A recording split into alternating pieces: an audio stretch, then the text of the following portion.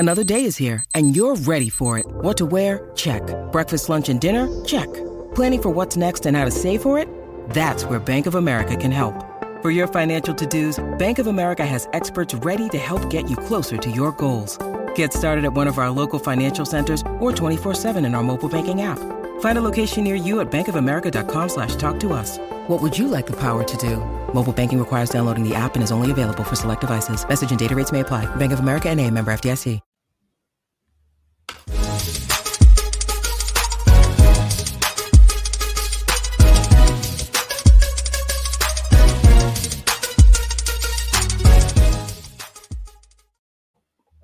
Hello everyone, welcome back to the Same Old Arsenal podcast. Hope you're all doing very, very well. Arsenal have just beaten Everton at Goodison Park, 1-0.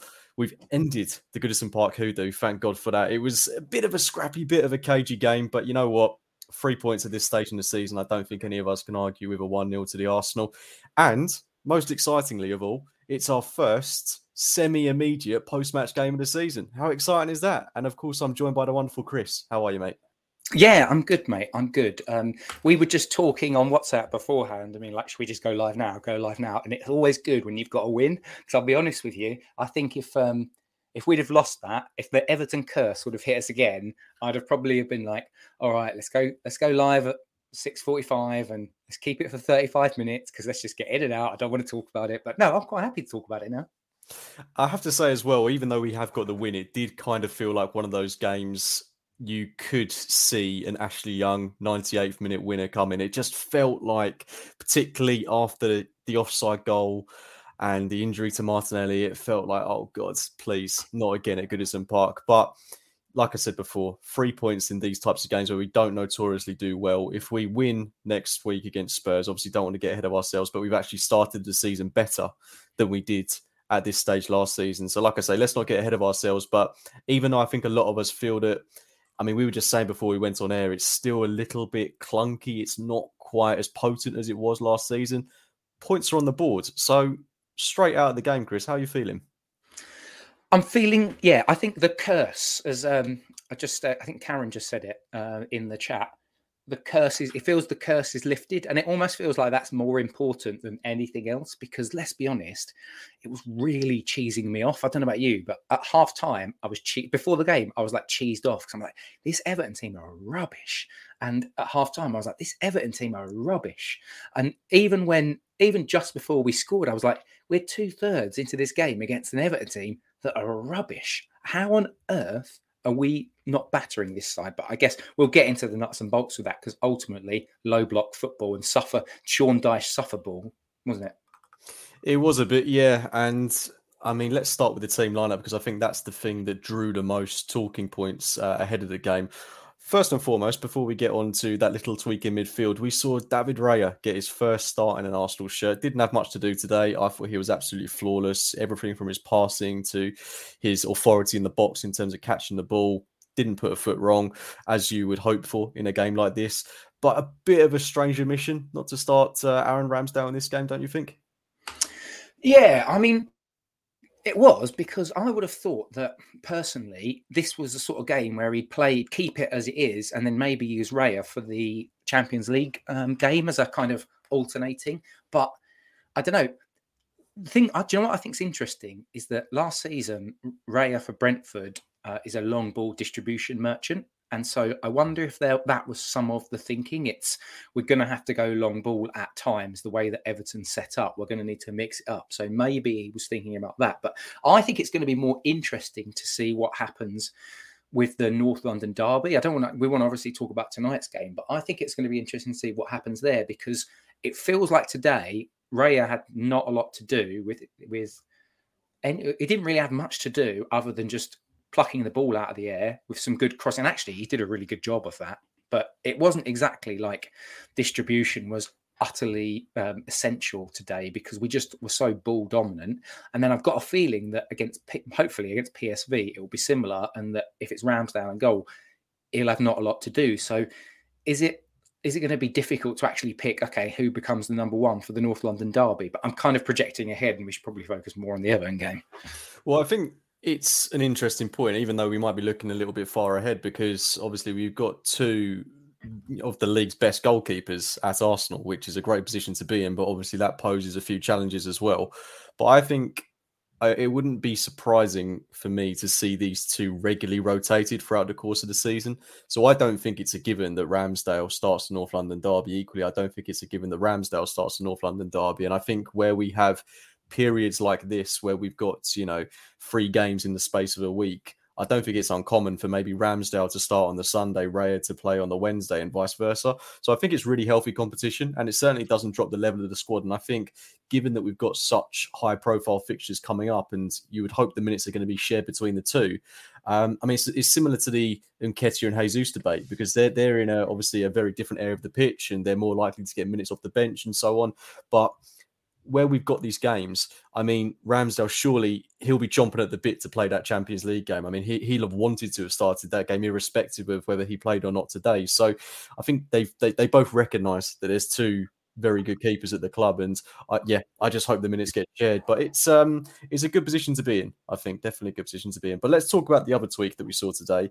Fabio Vieira, for me, definitely warranted his place in the starting 11. I wasn't sure if it was necessarily the appropriate fixture for him, given the physicality of this Everton side, where they've got Doucouré, they've got Idrissa Gana Gueye, and they can quite easily overrun you in midfield with their physicality and their tackling, has to be said.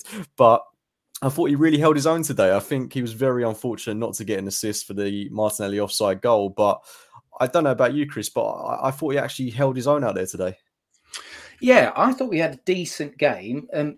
We started off a bit. I'd like to get into this in a minute, if that's all right. But the whole pace of our play was quite slow, and so for the first sort of 30 minutes or so, it didn't feel like we were getting many of the forwards on the ball, and that's where you want Vieira to actually, operate. He had a chance really, really early on, didn't he? Within the first couple of minutes, and I feel like that sort of floated over. It was a bit, that was unlucky. But again, I'm sure we'll get to the offside goal, but he had a hand in that. So you can't say this wasn't the type of Vieira performance from last season, that towards the end of last season, where he just didn't feel like he was making an impact. I felt like he was popping up. He was keeping the ball, like the whole team, that we just kept the ball. We kept recycling it. And he created a fair few chances.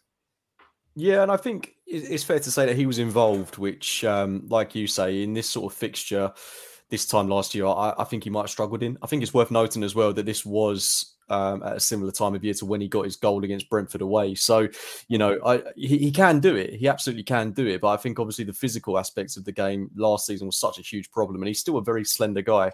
But he did seem to hold his own in that midfield. And that's what, I think shows a lot more promise. And I think I would probably start him in that game against PSV on a Wednesday night. I just want to keep some momentum going with him, because I still think he's playing well. He's creating opportunities. His weight of pass is absolutely fantastic. And, whilst Havertz isn't, tearing up any trees at the minute, that left 8 role is there for anyone. And I think I actually saw a lot from Trossard today when he was playing quite deep to suggest that maybe he could play in that role. I thought up until his goal he wasn't the best, but I still think we'll get onto that as well. But let's talk about something that I think we both agree on. In the build-up to the goal, the offside goal, that is, we had a lot of the ball. I do think we played well, but what has been a problem for us this season is that I don't think we're creating enough clear-cut opportunities. Whereas last season, I remember we'd go away from home and it would be chance after chance after chance after shot on target, and our XG was really high. I feel like we're very ball dominant. Sometimes the player's a little bit languid. We're just not posing quite enough of a threat. I'm not sure if that's down to the system, if it's down to us just not quite hitting our stride yet. What do you put it down to, Chris? I think Arteta wants to have complete control of the football. I think the football that we've had so far this season, so we played Forest, who just wanted to low block us and hit us on the counter. We played Palace, who wanted to do pretty much the same thing. We played Fulham, who pretty much, the Fulham game was a weird one because they scored that freak goal so early. And then because they were 1-0 up so early, they just sat back. It was the same sort of thing. And it was exactly the same today. We had 74.4% possession. This is Sky Sports stats. I know sometimes with the different stats, they vary compared to Everton's 25. And we had 13 shots on goal. Now, I know, but I feel like this links to the chat that we're having now, because if a team has 3/4 of the football, when I normally see a possession stat like that, and I'm probably completely wayward here, you normally expect it's that sort of game where a team wins 5-0 and, they've had 25 shots on goal and it's just peppered. But the fact that it was so tight, the fact that we only had 13 attempts in the entire game and only 4 of them were on target, 3 of them off target and 6 blocks, it said. I don't know. It just feels to me like this was one of those Arteta games where he's like, guys, we have to just control every aspect of the football. I don't want them to have any sniff of a chance. And in the cold light of the 1-0 victory, I'm kind of looking at that game and thinking, we basically we gave them nothing. We really gave them nothing. Like, we didn't create loads, but it felt very much an Arteta. When he talked about the 600,000 passes to kill a game off type thing, it almost felt like we did that, but from the start instead of being 3-0 up after 30 minutes. Yeah, and I think the saving grace with that is towards the end of the game, I didn't feel nervous. This is the sort of game where last season at 1-0, I'd be absolutely terrified that they're going to whip a ball into the box from a Pickford free kick on the halfway line and Calvert-Lewin could pop up and put it in the back of the net. I can't really think of any opportunity they had in the final 10, 15 minutes of the game where we looked in any serious danger. I mean, there was that half chance from Calvert-Lewin where he kind of fizzed it wide, but there was nothing really to suggest that Everton were going to get anything from this game. And I would have been disappointed. Can I just jump in? Sorry, just 2 seconds. I want to ask you this. What was your view? I'm thinking the lineup stuff. What was your view on Eddie starting up top? And the reason I asked that question is because of the stats that we've just talked about, because of the way that we've talked about how it doesn't seem to be clicking and stuff, and because of the game that we all knew this would be, I kind of, and this is nothing against Eddie because he's been in form, I kind of felt like this was a Gabriel Jesus game because he's going to want the ball more rather than running in behind as opposed to a low block team.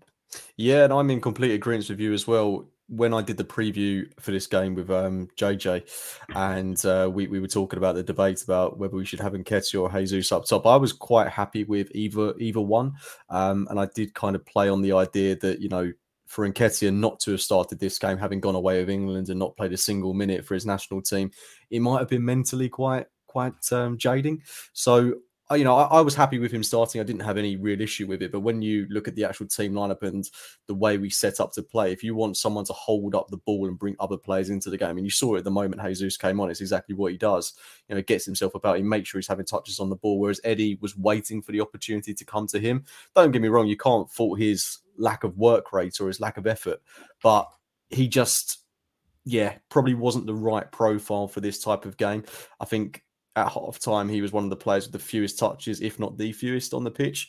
But, there's going to be moments for Eddie, and I think he will probably start again on Wednesday night, potentially. But, I still think he's playing a lot better than he did last season. But again, like we have across the board now, we've got so many options. But maybe we'd have scored a little bit more early if we did have Jesus on the pitch. I don't know. How do you feel about it? Yeah, for me, like I say, it feels like a game where I think Arteta has just thought, do you know what? You're playing well. You've just had your England call up. I'm going to give you a shout. But I wonder if, I suspect it maybe he'll get another shout for PSV, but for the Tottenham game, I'd have Gabriel Jesus back in because I just think he's that kind of player that just knits everything well together. And I would have said before the game as well, Martinelli and Jesus, the relationship they've got. But of course, I don't know, we're recording this just after the whistle and we don't know how bad the knock that Martinelli's got is. But that's going to need to be something to be looked at, I think, because that's slightly a bit of a worry, really. Yeah, I mean, let's get on to it because, I think we've covered the first 20, 30 minutes-ish. That offside goal, I was so happy with the breakthrough at that point in the game. I have to be honest, I didn't celebrate the goal because I did think it looked offside. Me neither. Yeah, no, as soon as it came to Eddie, I was just like, yes, that looks ever so slightly off to me. But I didn't realise when it went to VAR just how tight it was. And, it's not for me to say whether it was definitely offside, whether it wasn't offside. It was so tight. In those situations, I think you would really appreciate seeing a few more angles. As it happens, we only had that one. So, we can't argue against it. In the end, we've got the win. It doesn't affect the result. But it was such a well-worked goal, wasn't it, Chris? Yeah, it was fantastic. It was really good because if that it was like his trailing leg, wasn't it? And Nketiah's trailing leg for Mikalenko. But as you said, like I looked at that and thought that kind of looks like it might be onside. But again, we'll go with technology if you like. But the real controversy is the knock from Gabriel against Beto, I don't know how you say his name, but that was a bit weird to me because they were saying like he didn't have an intention of going for the ball, but if he's trying to stick his leg out to stop an interception, is he not trying to go for the ball? But that's the first thing I didn't know. But even after that, like the ball in from Vieira, again, this goes back to what we said about how we thought Vieira played quite well. I thought that ball in from Vieira to set Martinelli through was really good. And then the way he just opened his body up to then flick it past Jordan Pickford, it was one of those goals that it gets ruled out on what feels like a technicality and it doesn't feel fair. Yeah, I mean, you make a great point about it coming off Beto because I couldn't get my head around that. I mean, you think the Everton guys played it. Surely, you know, in any other situation that is given as onside. But I think it's because it's not intentional, but I mean, he's intentionally, I don't know. It's one of these ones that is subjective. And I think that's where there's a bit of frustration. But then, you know, even Eddie's leg, it's marginally offside. It's so marginal that, like I say, if we had a few more angles of it, then I think we could, you know, come together with a more well-rounded opinion. But it was given offside. It was such a shame because it would have been three games in a row in which Fabio Vieira has got an assist in. And I think he deserved an assist in this game because he did make so many brilliant passes. But then also for Martinelli to have got his first goal of the season with such a brilliant finish, I think he really needed that confidence boost. But I think the real hammer blow out of that is obviously his injury. And like you say, we're going live straight after the whistle, so we don't know what the extent of that is. If anyone in the chat room has got any news on that. Yeah, Yamara just said, she said, tweaked hamstring, probably set out PSV, hope to have him back for Tottenham. I don't know if that's just what she's heard, because obviously we're not listening to any of the post-match commentary or anything like that, but fingers crossed, it's nothing too big. It does feel like one of the things that we've got better at doing is when any little niggle happens, it's like, nope, bring them off. Like, you remember when Thomas Partey went down against Tottenham, and he ended up literally throwing him back on. Yeah, throwing him back. It feels like we don't do that anymore. So fingers crossed. Yeah, he's. It's like right. You felt something, just come off. Let's just get it in ice and rest it. Yeah, and we've got absolutely no excuse not to be making those decisions. I think the only player he probably will continue to do that with is Bukayo Saka. But on that left-hand side, where you've got someone like Leandro Trossard who can come in, and you don't really notice a huge drop-off in quality. I mean, I'm sure we'll speak about his performance in a moment, but I hope he's back really, really soon because I think we'll need him for the North London derby. It does remind me a little bit of when we took Bukayo Saka off against Nottingham Forest last season, and Reece Nelson came on, obviously had a fantastic performance against them. But if it's something similar with Martinelli, I hope that's the case. I saw a few people on Twitter saying that you know, he looked like he wanted to play on, but the physios didn't want to take any risks. So fingers and toes crossed, that is the case, and hats off to the club for making that decision. But the man that replaced him, Chris, Leandro Trossard, I don't think either of us were particularly impressed by his performance leading up to the goal, that is. I thought he was a little bit clumsy, you know, just couldn't quite get the ball out of his feet at times. Obviously went away with his national team and scored a brilliant goal for them. But I don't think he's actually been great in all the games he's played for Arsenal this season, which is strange because he was brilliant in pre-season. I'm not sure if it's a lack of minutes. He's not quite found his rhythm, but yeah, for the time he was on the pitch leading up to his goal, I will emphasise that because I do think he changed quite dramatically after he scored. But he was struggling to get involved for me. Yeah, it felt like he lost possession a couple of times. There was one bit, I think it was probably about 5 minutes before the goal went in, where he got fouled in our half, but it felt like he was just dwelling on it a little bit more, and he just seemed to not really have that kind of impact. So when Martinelli plays, and particularly because he was up against 38-year-old Ashley Young, like in the first half or the first sort of section of the match, I was constantly saying, get the ball to Martinelli, because he was so high and wide and left. If we'd have got the ball to him more, he could have had a real run at Ashley Young. And he started to do that, but Trossard naturally just comes in field, but he wasn't impacting and affecting the game as much as you would have hoped. So that's a real sort of disappointment, because when he came in last season, he was brilliant when he arrived for us and like made an instant impact. But it just feels like he's sort of playing within himself a little bit. But I'm saying that, but the man ultimately made a difference in this game and has won us the game with, frankly, what was a superb bit of football. And Sky Sports talked about, it was really weird. They were talking so much about how long Arsenal took on corners for some bizarre reason, as if like some sort of, 3D chess expert kind of tactic. But I think it was more that they were just waiting to see how Everton were set and then making their decision on what tactical play they were going to set up. I don't think it was like, let's see how long we can wait until one of us gets a yellow card because we're taking too long on corners, because there was no real incentive to time waste. So it was weird that Sky Sports made that, but the whole setup was just brilliant. And then actually his finish, that was flipping marvellous. Yeah, before we get onto his goal, I mean, I think you've covered it there pretty well, but it did feel a little bit clunky, didn't it? There was a moment where after that offside goal was ruled out, okay, in the build up to that, I'm not going to say that we would, creating chance after chance after chance. We were dominating the ball. We were very tidy in possession, but there was a sloppiness to our game, I felt, after the offside goal leading up to half time. And it was a little bit frustrating because it's those sort of opportunities that, allow sides back into the game potentially. I mean, thankfully, Everton, never really had a sniff. There was that slight penalty scare where Doucouré went down, but, it's quite obvious that it was a dive. But apart from that, no real opportunities. There was that Dan Juma chance which went over, but I can't think of anything off the top of my head. But it was just our passing, Chris, that was a little bit frustrating for me. It just wasn't as neat and cohesive as it should have been.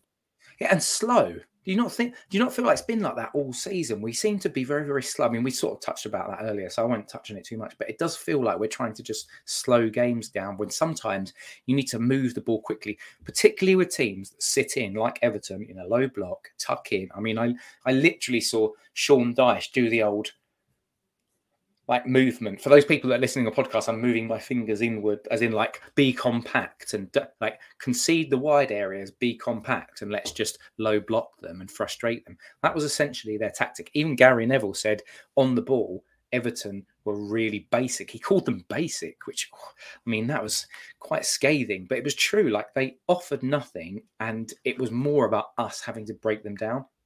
Yeah, I mean, what do you make of Everton, Chris? Because obviously they've not really signed anyone this summer. I mean, they've got Beto in who, physically looks good, but I don't think he was ever really a threat in this game. I mean, he barely had a chance to get on the ball. But, I mean, where they're in a situation where they're having to bring in 38-year-old Ashley Young, and it's not like he's a bit part player. He is a regular first-team starter for them this season. I mean, he wasn't even that for Aston Villa last season. Surely, it's crazy if you're an Everton supporter, because this was a side that 10 years ago was challenging for top four. I said in the preview for this game that I remember them going toe-to-toe with us quite a lot of the time. But they're nowhere near that level at the minute. I mean, what's happened to them?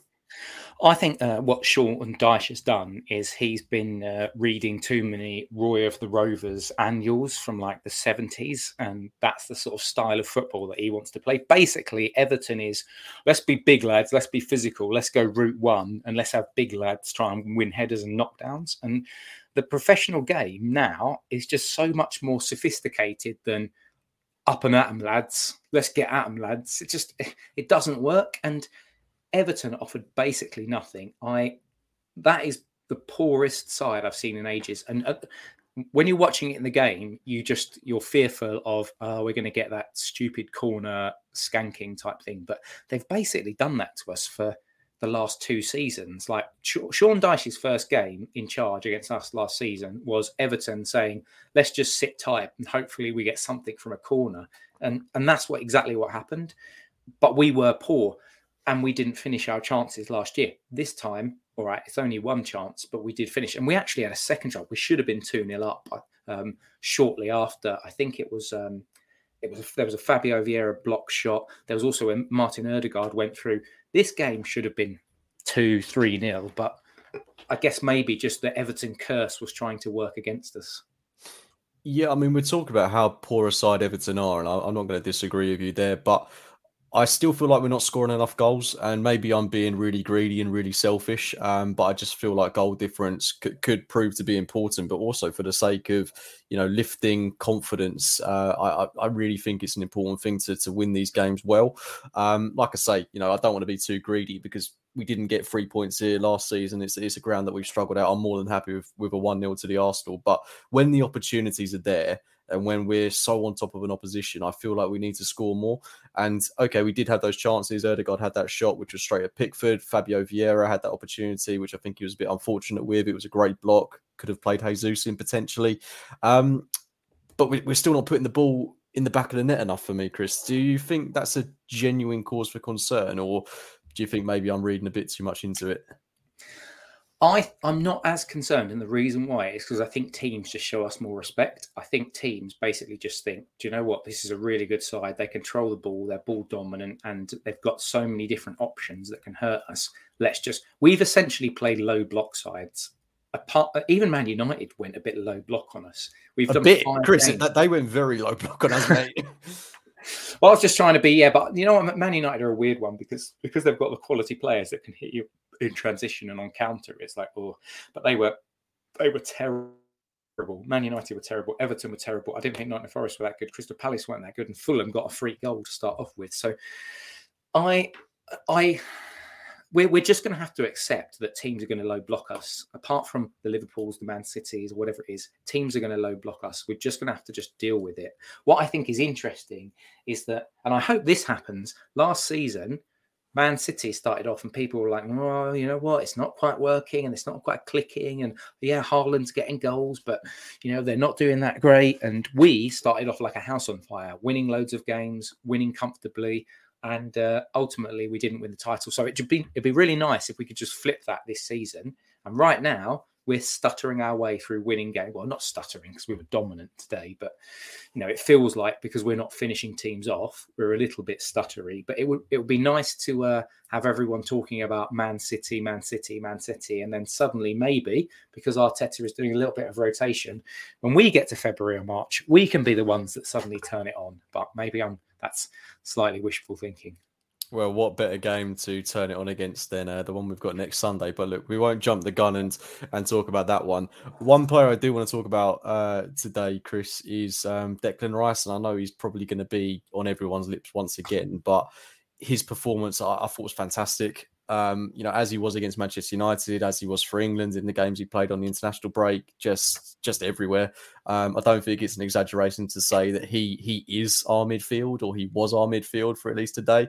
I can't think of any real errors he made apart from maybe one where Decore slipped him. But apart from that, he was just absolutely everywhere. The number of times he won the ball back.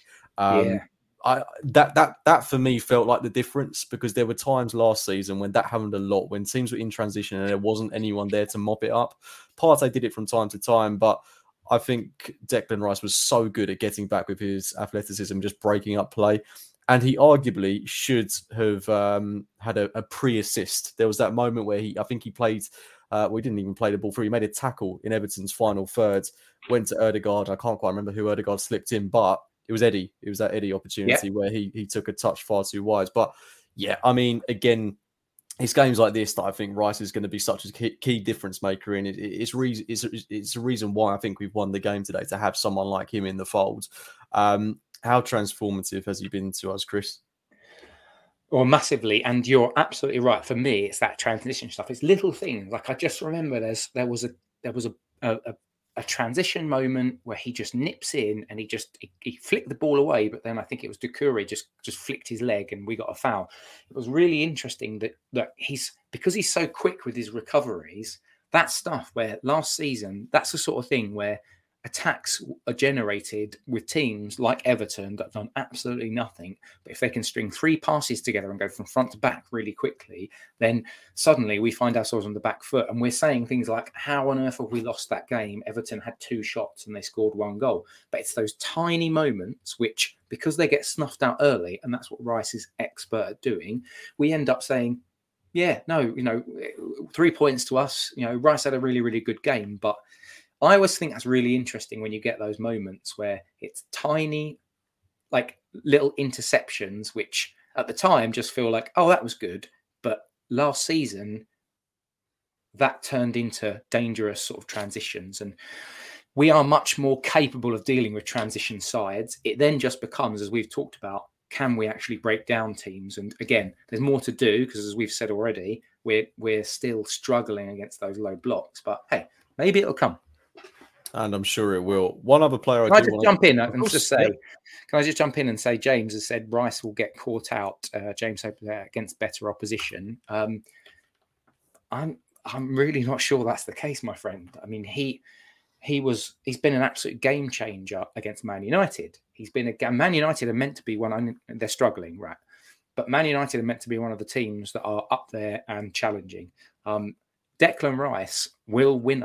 Declan Rice will, just through those little moments, which feels like he's snuffing stuff out, he will be an absolute game changer for us. So respectfully, Mr. Hope, I disagree with your opinion, but thank you very much for making the comment. And sorry, I'm just going to say one more thing. If anyone's got any questions, just whack them in the chat. I'll star them and then we'll try and get them at the end.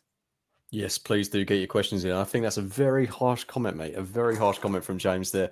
I think Rice has proved it on the biggest stage already. I mean, look at the performance he's putting in with England. I mean, whether you take international football seriously is up to you. But I mean, he drove that West Ham team forward against, some of the best opposition in the Premier League last season. He led them to the Europa Conference League final. He was a key reason of why they won it. So, I think he's worth every single last penny that we've paid for him. And I think he will match up against any midfield in the world. I've got absolutely no worries about that.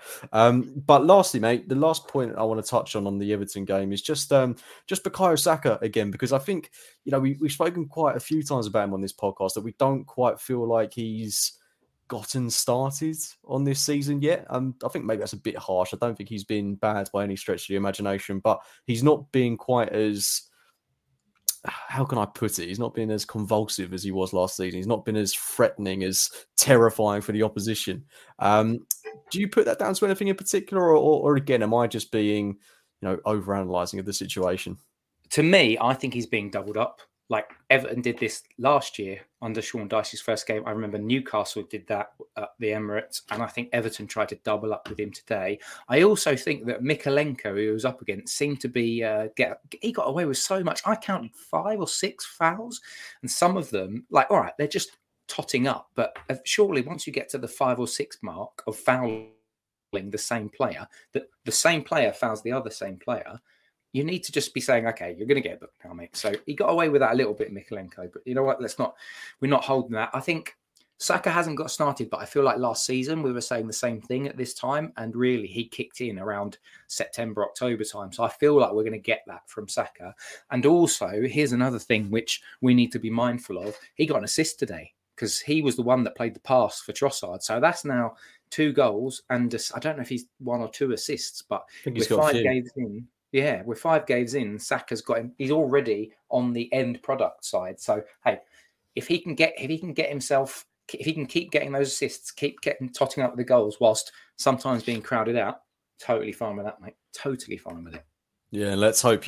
Again, I've already referenced it, but next weekend, if he can be the guy to turn up in that game, I don't want to get ahead of myself. But Chris, look, I'm conscious that we're probably not going to get a chance to chat before the PSV and the Spurs games coming up. Obviously, we've done a little bit of rotation today. Heading into that game on Wednesday night, what would you change about this Arsenal team? That's a really interesting question, actually, because I think we need to rotate just because of the volume of games and important games. We can't just Europa League our way through to just changing loads and loads. So I think it's interesting that Arteta went with Raya, for example. I don't know enough about PSV, just holding my hands up as an Arsenal fan that doesn't watch a lot of continental football. But if they're anything like the PSV sides that we've played, they're going to want to try and control a little bit of the ball. Like that's what happens in Europe, isn't it? You get teams that actually try with a bit more possession. And so I do think that the likes of Saka or Martinelli will get more joy. I mean, Martinelli might be rested now because of the knock that he's picked up. I think it's the sort of game where I sort of feel like Kai Havertz could potentially have a a decent shout because you've got a cultured team that wants to play football, and he's technically a good player. I thought Havertz came on and did all right. I mean, he didn't do amazing. He didn't do poorly. I thought he did just all right tonight. But personally, I think he won't look to change the big players like a Gabriel or a Saliba, or I think Declan Rice will play. I think Vieira deserves another shout. Would I play Gabriel Jesus? I might give Nketiah another shout and say, do you know what?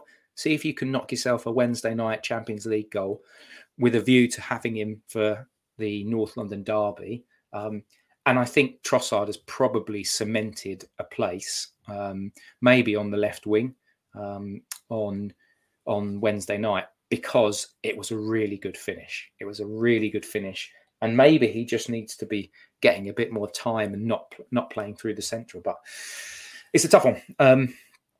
I think there does need to be rotation. I think probably Trossard is one of them, which is probably just forced because of Martinelli. And I think you give Nketiah a go.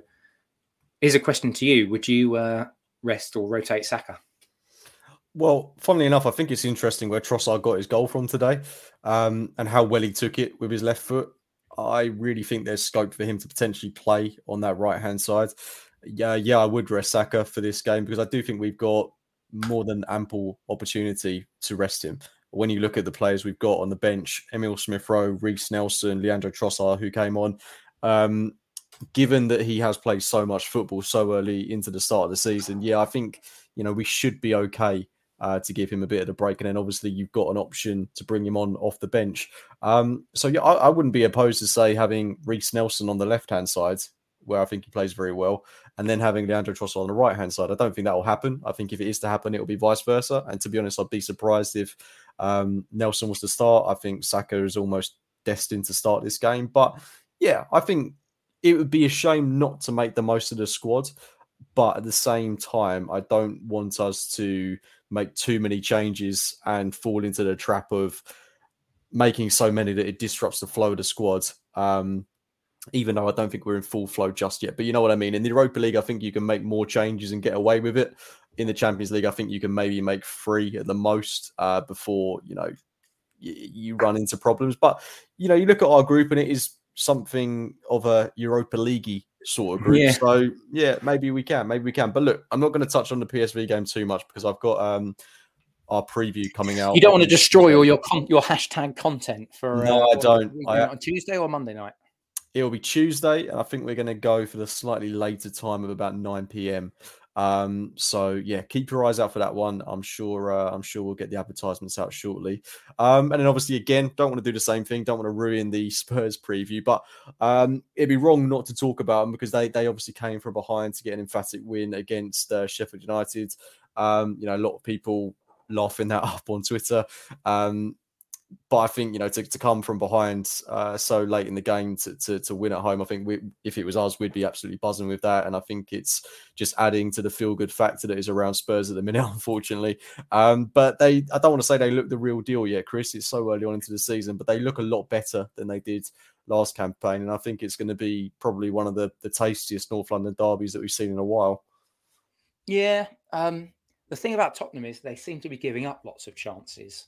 And that makes me hopeful because I don't think they're going to come. So last season, Conte suffered ball. He came to the Emirates and basically decided to try and snuff us out and play low block football. It doesn't seem like Postecoglou can actually do that. So if that's the case, I'm hoping there's going to be lots of opportunities and chances, and every single one of those Arsenal players is going to be 1,000,000% up for it. So I'm hopeful and expectant over the way that we're playing. And also, let's bear in mind, we've had 4 wins and a draw, much like them, but we've battered pretty much every opponent that we've come across. I mean, the only reason why the Palace game was difficult was because we had a man wrongly sent off because of a terrible bit of refereeing. I think in that game, if we stay 11 versus 11, we win. I think the Fulham game was just a bit of a weird freak sort of situation because we battered Fulham and there were just 2 instances where we just had a bit of brain farts. Now that can happen, and that may happen next week in the North London derby. But personally, I'm quite excited going into it. I've got a question I do want to just touch on from the Everton game though. player of the match for Arsenal? Player of the match. Oh, that is a tough one. I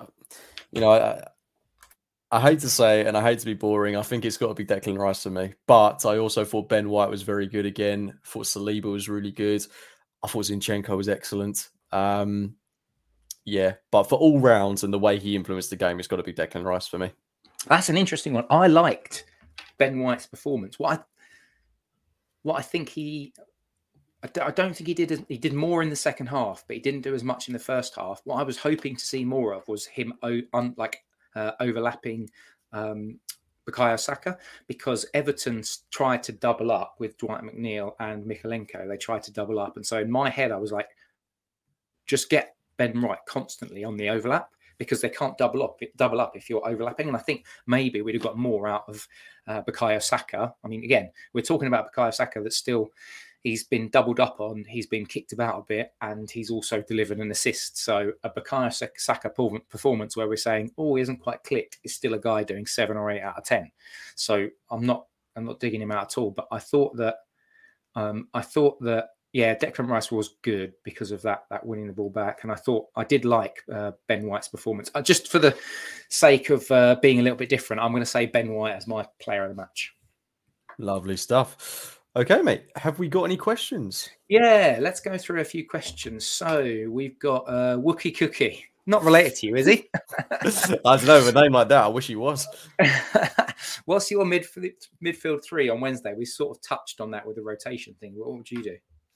I would go Declan Rice at the base. I think you've got to keep Ødegaard in. And then I've been the same as today, to be honest. Like, I know it's not that imaginative, but I still think you've got to keep Fabio Vieira in, because he played well again today. He's coming off the back of 2 assists in his past 2 sub appearances. So I want to keep that positivity going. And I don't think he'll start the North London derby. I think Havertz will be back in for that. So yeah, I would start Fabio Vieira. I would also look to bring Havertz on around the 60-ish minute mark, depending on how the game's going, because again, I think that's a great opportunity for him to get himself either a goal or an assist. So yeah, that'd be my 3. What about you? That would be my 3 as well. But what I would say is, I don't think Arteta's going to do that. I think he's going to bring Havertz in. I think he'll do Havertz left 8. I think he'll do Ødegaard right, and then Rice at the base, because I just think that he's choosing to rotate a little bit on that base.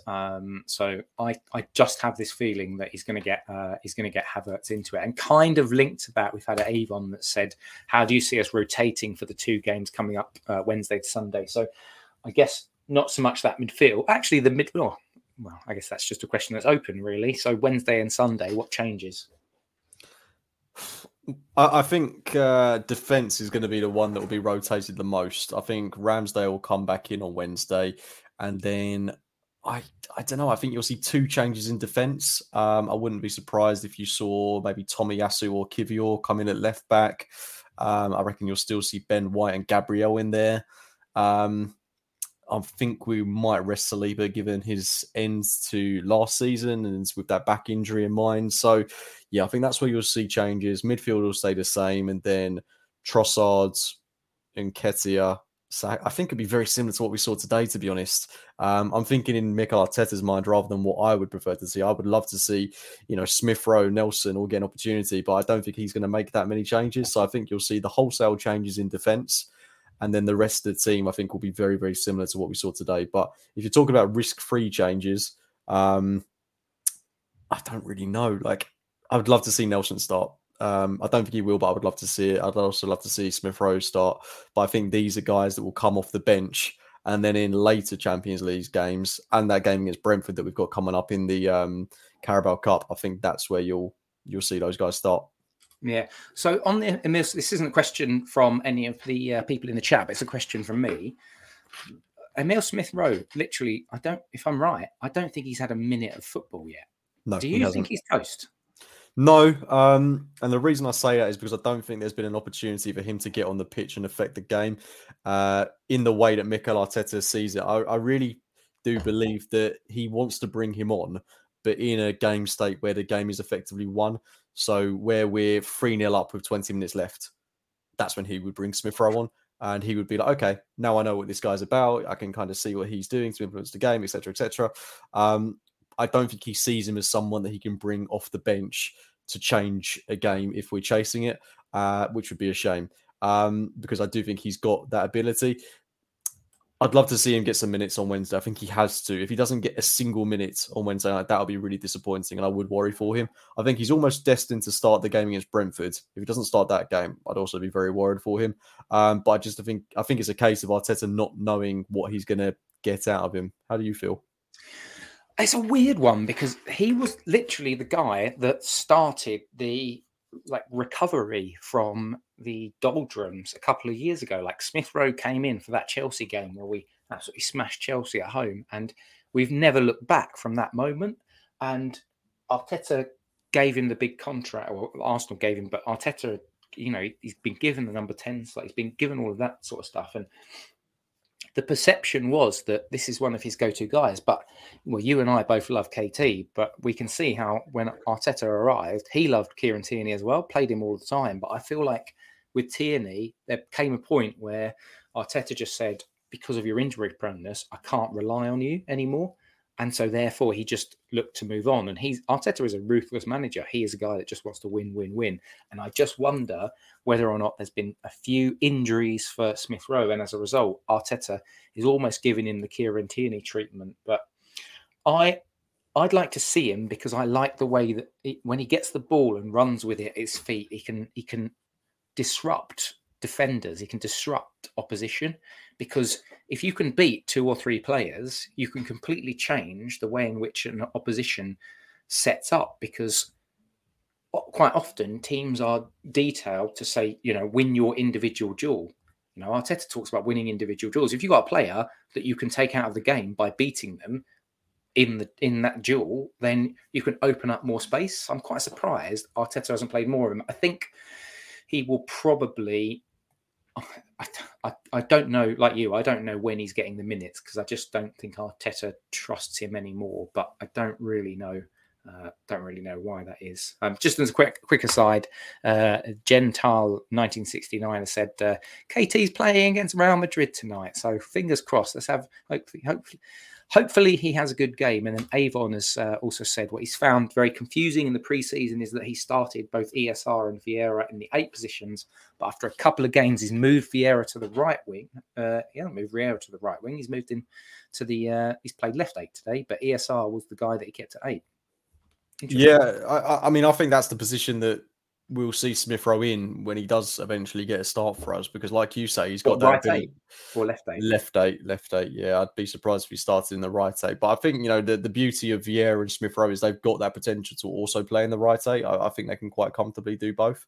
As can potentially someone like Kai Havertz as well. So lots of opportunity there, but that's only in the situation that Ødegaard picks up an injury, because otherwise I think he's going to practically start every single game for us this season. But like you say, the beauty of Smith Rowe is he's got that ability to drive and bypass players. And I feel like particularly a game like today, where we are struggling to break down a low block, you just need that difference maker. Trossard did it a few times as well. So he picked up the ball in quite a deep area and just charged forward, and Everton just weren't expecting it. So if we've got someone that can do that can be different to the other options that we've got, because Fabio Vieira doesn't really do that. I mean, he'll pick up a tidy pass, but he won't charge into the box. Smith Rowe will, and he'll be able to play those little 1-2s, and before you know it, he finds himself in a goal-scoring scenario. Yeah. I'd be surprised if he, was on the fringes of being thrown out, because, okay, he has had a few injury concerns, but he's been back, since January pretty much. So it's not like he's been, away from the squad with intermittent injuries. Okay, he's hardly played an hour of football in that time. But he went away with the England under-21s, was great for them. And he looks fit, he looks sharp. I just hope that he gets an opportunity, because he's too good of a player to not be playing football. But before we get carried away with that, any more questions? Yeah, I've got a few more. Sorry, we deviated a little bit there, but from Robert Stevens, Mr. Stevens, I don't want it to seem like I'm getting on Saka's back, but do you think we should give him a break for the Champions League game? He hasn't really been at his normal. We sort of talked about that. He hasn't been that same. Would you be dropping Saka? I don't think we can we? I wouldn't be seeing it as dropping him, but like I say, I wouldn't be opposed to a front three of something like Trossard, Eddie, and Reece Nelson. I think that would be a good front three for Wednesday night. Whether you deem that as Champions League standards is another thing. Part of that seems a bit Europa League-y to me. I think he'll play on Wednesday. I think it's almost guaranteed. I mean, Gentile has 1969 just dropped in with a no, which it's blunt, and it's probably how a lot of us feel at the moment. Question from Karen, which is, do you think Saka is not protected enough? I'm going to jump in on that first and then get your view, which I think the answer is yes. He gets doubled up on. There was one moment earlier today where he gets cleaned out by Mykolenko, and it was like, I think it was one of the fourth or fifth times, and the referee just said, no, there's nothing in it. And you rewatch it, and Saka he releases the ball to either an Ødegaard or a White on the half turn, and he just gets cleaned out, and they were just like, nah, carry on. And I think Everton ended up getting the ball back through a throw-in or something like that. But we've seen this last season. I just think it's going to continue, and I feel like there's going to need to be some sort. It really sad. We're going to end up with Saka picking up a big injury unless they start looking at this a little bit more. It's odd because people seem to talk a lot about how Grealish picks up, gets fouled and gets targeted, but I think Saka gets targeted almost, just from my personal opinion, almost as much as Grealish. Yeah, if not more. I mean, it's because Saka, similarly to Jack Grealish, is that they're players that will always take their man on. They don't traditionally do what a winger does and just bomb down the wing and put a cross in. They always look to cut inside and get it onto their stronger foot. So I think because it's become such an indicative part of his game, referees have become a little bit numb to it, and they just, like you say, they just let it happen. But no, I mean, in answer to the question, he's definitely not protected enough, which is a real shame because he is one of the world-class players that England have got that could potentially be one of these guys that lead us to a tournament win in 2024. Don't want to get ahead of myself, but I think he is that good. Yeah, let's not jump too far ahead, but actually, there's a reason that we Arsenal fans call him Starboy, because it's absolutely massive. Right, let's do a couple more. Wookie Cookie, your cousin twice, 3 times removed, says, is Raya playing, meaning Ramsdale starts on Wednesday? I think we've sort of touched on it, but let's just close that loop off. Yeah, I don't think it's a given. Like I say, I think you'll see a lot of times when we've got situations like this where we've got a game on Sunday and a game on Wednesday. I think any one of them could start those 2 games. But I think Ramsdale has been promised the game on Wednesday night, so I'd be very surprised if he didn't start it. But remains to be seen. A little cheeky Ramsdale-related question there, and this is from Yamara. And Yamara, just to let you know, what I was drinking earlier was a spiced rum and coke, but that is long gone. So I'm back on the Brewdog Lost Lager at the moment. But Yamara says, they were saying that Ramsdale was walking around sulking. His body language looks defeated and it's causing issues in the dressing room. I guess the question is, are the media creating their own narrative? I've seen a couple of pictures where Ramsdale was smiling on the Everton pitch, kind of like as he was obviously knocking the ball around. What do you think on that? I mean, you might not have seen any of that, Cookie, but do you think that's even a thing?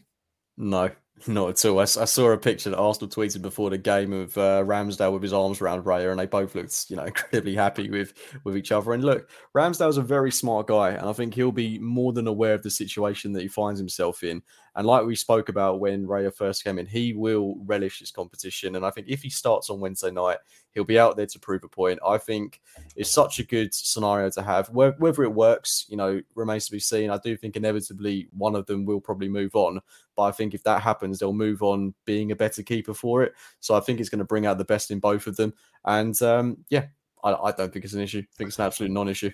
Just on the top of your head, who do you think will be the one that moves on? Raya. Really? I think, yeah. Interesting. I think it's going to end up being Ramsdale because the relationship with Iñaki Cana, the goalkeeping coach, and I also think this feels very similar to when Leno was the number 1, and then after an international break, Ramsdale was brought in against Norwich, and he never looked back. I don't think it's going to be exactly the same because I think they're 2 quality keepers, and I think Arteta will be a little bit more. He'll be a little bit more, not forgiving, but he'll be more open to giving Ramsdale a lot more football than he was with Leno. But basically, after that, do you remember after that international break, it was like, Ramsdale, you're in. And then suddenly we're like, holy crap, this guy's got his good ball distribution. He's good for the dressing room. Let's have him in there. Yeah, the only reason I think he'll be Raya is that Ramsdale's that bit younger, and I think Raya would be more able to sell abroad. We obviously know that Bayern Munich were in for him. I'm pretty sure, teams from Spain would be in for him, and we'd be able to get a pretty sizable transfer fee somewhere down the line. Whether that be, in 2-3 seasons, goalkeepers hold their value for a long time. But I just think Ramsdale's so perfect culturally for Arsenal, unless he drops some absolute howlers or doesn't improve from this point on, which I think he will. I think he will continue to get better. Then I'd be surprised if he was the one that was to leave. If it do you know happens. Do you know what I think is going to be interesting? Who starts for that North London derby? Because right now you could say like, oh, you're going to give Raya the start today because you want to give Ramsdale that Champions League experience because he's never had that before, and so it's a good opportunity for him to play in the Champions League. So Arteta's kind of rewarding him. But as soon as the team news comes out for that North London derby, I think there's going to be a lot of people making presumptions, because if it's Raya that starts, people are going to say, right, well, clearly he's going to be the guy that plays more often. He's going to be the Premier League number one, and Ramsdale's going to do the Champions League and other fixtures. But I think, because do we play Brentford straight after that? Yeah. Yep. So what will happen is whoever starts against Tottenham, the Scum, whoever starts against the Scum people will be saying, well, that's the number one, and then whoever then doesn't start will inevitably become that guy that plays against Brentford, which will be seen as it's the Carabao Cup. So, that's the rotational option.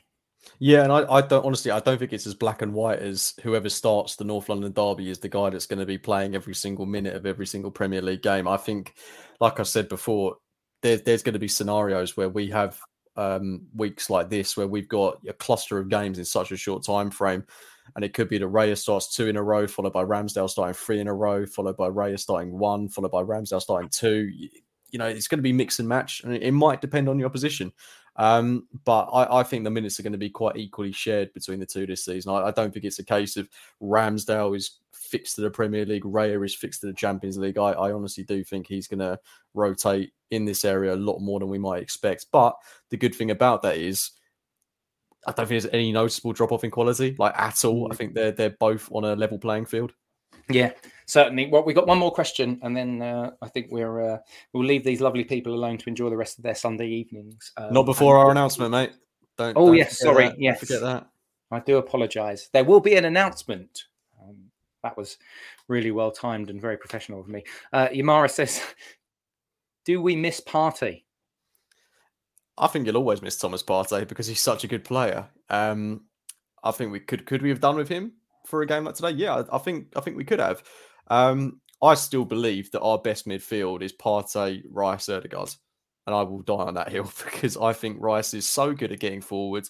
If you look at the opportunities that he created in Everton's final third today, just by being so high up the pitch, can you imagine if we've got Partey sitting at the base of midfield doing what he does best? Breaking up play, pinging the balls out to the likes of Zinchenko, Ben White, just sit there, do that. No reliance on him to get forwards. And then you've got Declan Rice in front of him doing exactly what he did today, but he doesn't have to worry about getting back all the time. Okay, he can do it. And in those bigger games against the best opposition in the world, he will have to do it. But I really do believe that we've got a monster that can play in that left 8 role. Whether we see it this season, I'm not so sure. Because he has been so good in the number 6 as well.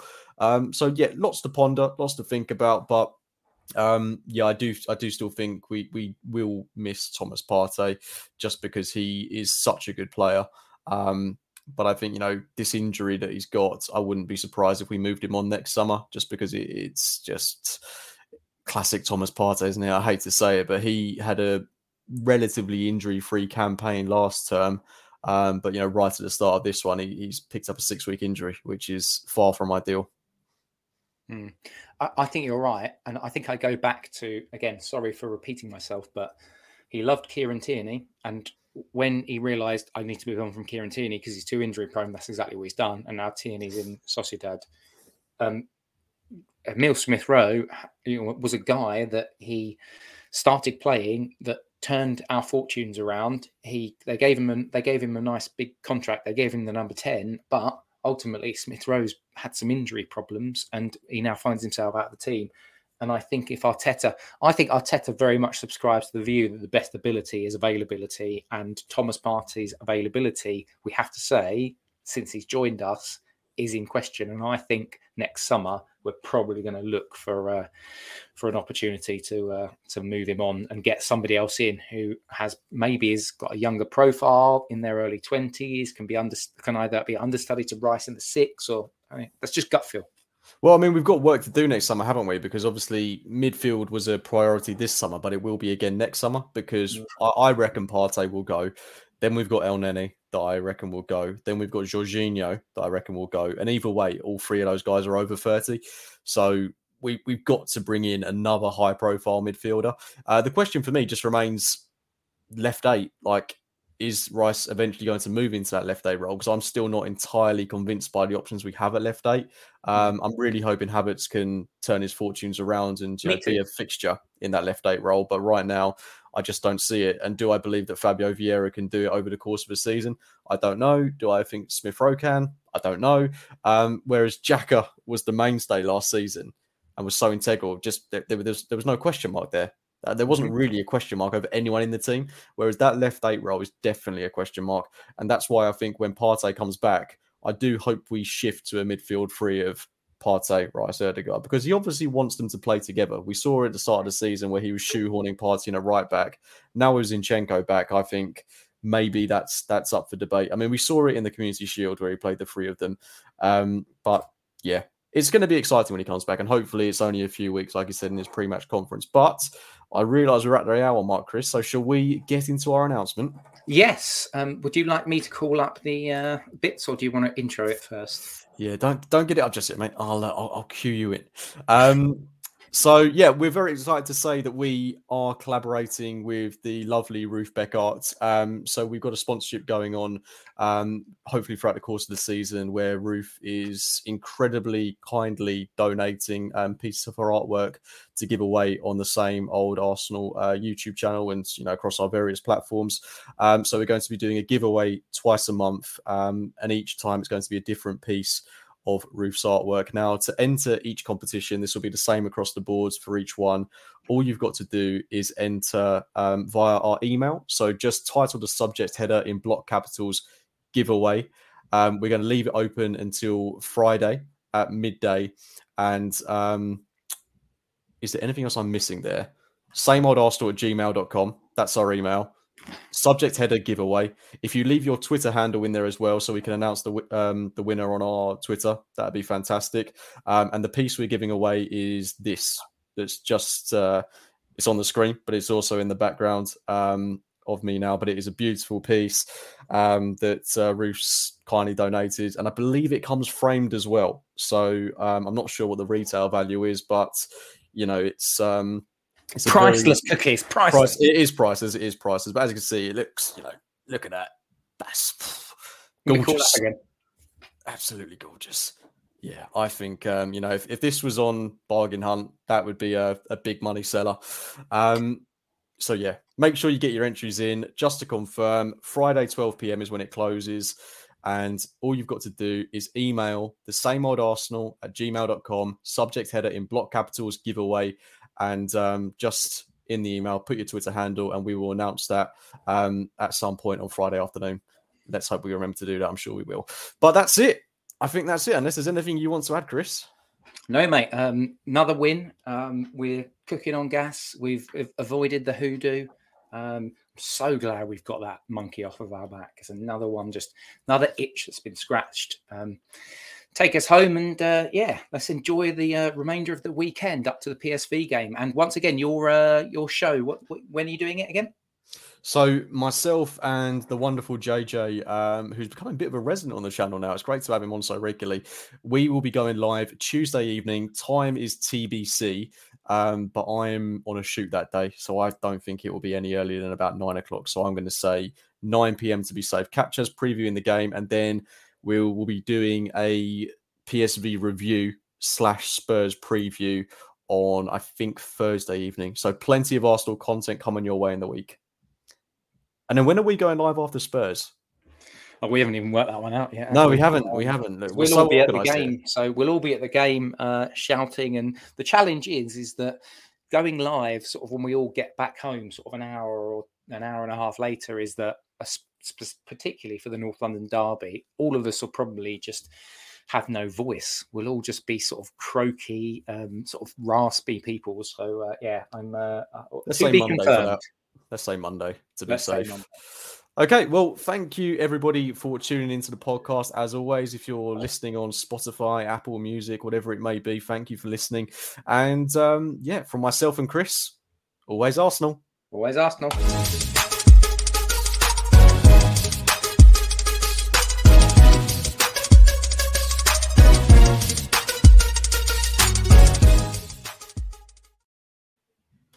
Sports Social Podcast Network.